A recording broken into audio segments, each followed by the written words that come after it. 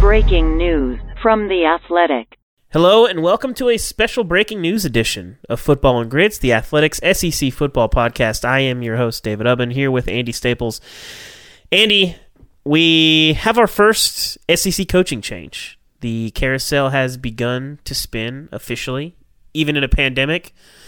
$15 million, or I guess it's a shade around $13 million for that buyout, has not been too high of a hurdle for South Carolina to make a change. Will Muschamp is out as the Gamecocks head coach. You know, you look at this big picture, defensive coach, one of the most respected defensive minds in college football, but the defense was never great at South Carolina. The offense was never, I would say, even really good. And in the middle of year 5, we're here. But what other things pointed to how South Carolina got to this sort of fork in the road where they're going to part ways with Will Muschamp? Well, the fact that the defense was so bad, I think, was the final straw because they gave up maybe 14 million yards to Ole Miss on Saturday night. They'd been made to look foolish by a true freshman quarterback at LSU who then had a terrible game against Auburn. So the defense was slipping, and that's what you pay Will Muschamp for. His teams have never had particularly good offenses. He always seems sort of snake bit. The offensive coordinator on a Will Muschamp team, whether it was at Florida or South Carolina, was kind of like being a Spinal Tap drummer. Like at some point you're going to spontaneously combust. And I thought maybe when he gets Mike Bobo in there this year that he's got a guy that he trusts who can say, hey, well, I got this. Don't worry, it's going to be fine. But even that wasn't good enough, and the defense was falling off at the same time.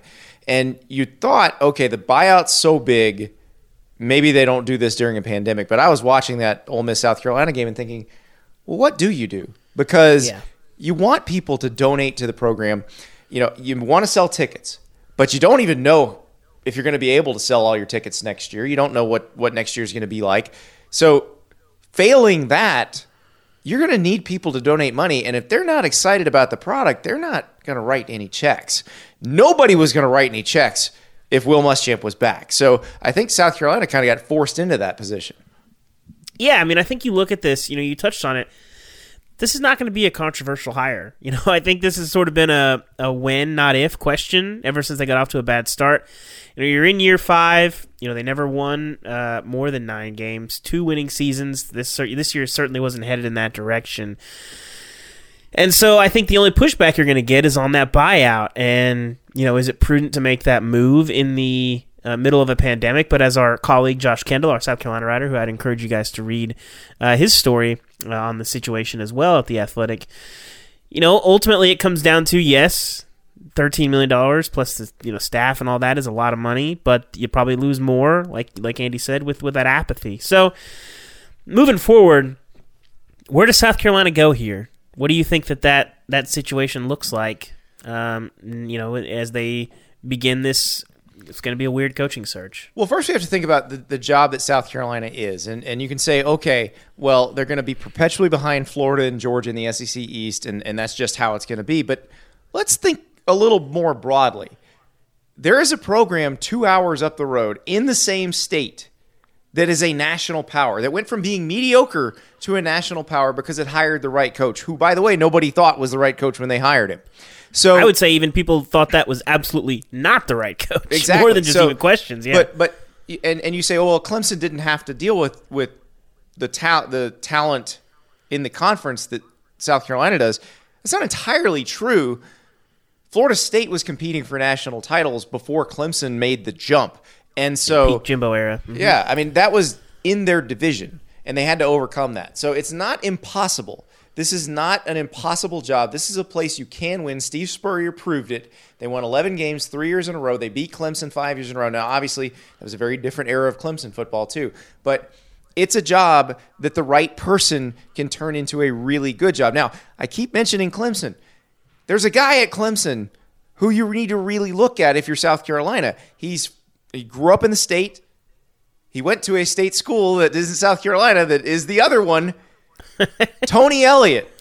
You know, this is a guy we've talked about as a potential head coaching candidate. I thought he should have been looked at for some jobs last year. He's been the offensive coordinator, play caller at Clemson since Chad Morris left, so he's been the primary play caller for 2 national title teams. This is a guy who can recruit. This is a guy players will connect with. This is a guy people will love playing for. And it's a guy who's been building to this point, and he's been very selective. He's had chances to take jobs, but nothing like this. Yeah, I think it's going to be fascinating. I think just the entire process, what the decision-making looks like. You know, we haven't seen a college football season in a pandemic, and we haven't seen a coaching carousel in a pandemic either. And I'm curious if there are things we aren't even thinking about that are going to affect all this. Well, let's talk about some other names. I mean, Hugh Freeze is a name that's going to come up a ton. He's got Liberty 7-0. He's got Malik Willis, the quarterback, playing just out of his mind. And we know Hugh Freeze can run an exciting offense that'll put butts in the seats, that'll make fans at least enjoy watching it. He's beaten Alabama a couple times as the Ole Miss head coach. But he had an SEC scandal. He was fired for a different kind of scandal.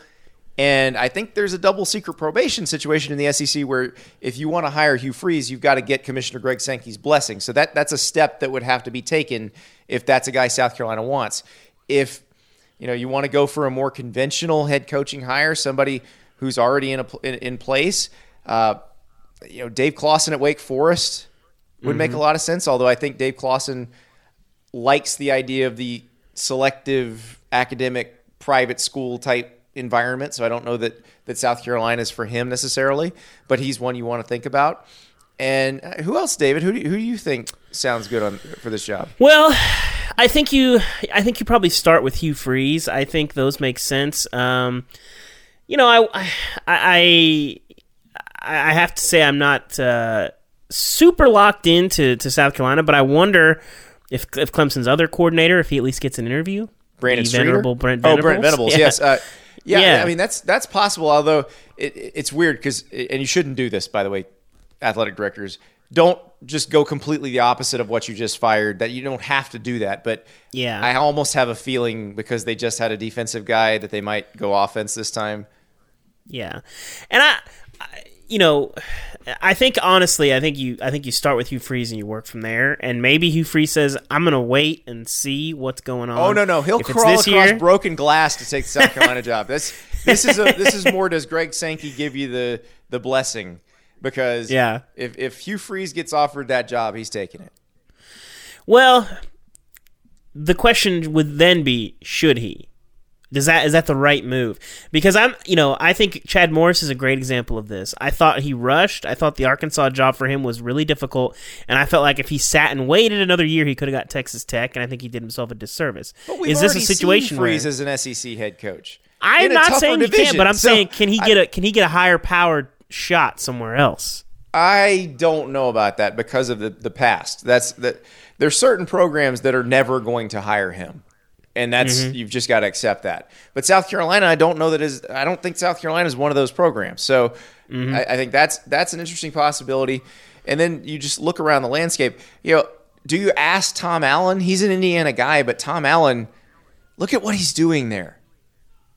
You've got Ohio State, lording over the conference, and this would essentially be the same situation because they have to deal with Georgia and Florida right now. Tom Allen would be perfect in a job like that. Although he's an Indiana guy, he may just be happier in Indiana. I don't know that you'd want to go anywhere if you're him. But there are people like that. I also, like I said, with Tony Elliott, like you said with Brent Venables, do not discount the idea of a coordinator. Think about the last few national champions. LSU hired the D-line coach. Clemson hired the receivers coach. Alabama hired a guy who already won a national championship as a head coach, so maybe that one doesn't count. But if you can get a national champion, get him. Ohio State hired the OC. They bumped up the OC. So Oklahoma bumped up the OC. So again, do not feel like you have to hire somebody who's a head coach right now because you have just as good of a chance if you hire a good coordinator. I'll put you on the spot here. Is there a one tough sell who fans will hate that you think will do well? And two, is there a wild card in the mix here? I don't know that there's a tough sell on this job. I think Will Muschamp was kind of a tough sell when he got there because he had not worked at Florida. But he actually did a good job his first couple of years at South Carolina. He inherited very little when Steve Spurrier left. And made them competitive quickly, but it just didn't quite. They couldn't build on what they did early. But as far as a wild card, I don't know. I think you should throw the entire bank at Tony Elliott. I've been saying this for a long time. If this job opens, that's who they should go after first. But, this is probably why nobody will hire me as an AD or let me start a search firm. Hope against hope, Andy. Where does Will Muschamp go from here? He will be a very highly paid defensive coordinator. Hell, can LSU hire him now? That is not the craziest thing ever. Although, I don't know if I want him coordinating the defense against Ole Miss after what we saw last night. Maybe let him cool his heels for a few months, and then he winds up at another school as the defensive coordinator. But yes, he will be a 7-figure defensive coordinator next year if he chooses to be. It's a tough gig. Yeah, I agree with you. I think we're going to see him very quickly. Thanks for tuning in. Thanks for checking us out. Subscribe if you haven't already, and subscribe to The Athletic. We'll be covering this story from all angles. Josh Kendall will be there. I'm sure Chris Vanini will be there looking at his the pluses and minuses of that job opening, as he does for every job. So thank you guys for listening. Check out our coverage on The Athletic. Check out Football and Grits, our SEC show, and the Andy Staples show. And if you're not a subscriber to The Athletic, you can change that at theathletic.com/grits. Thanks for listening. We'll see you guys again soon.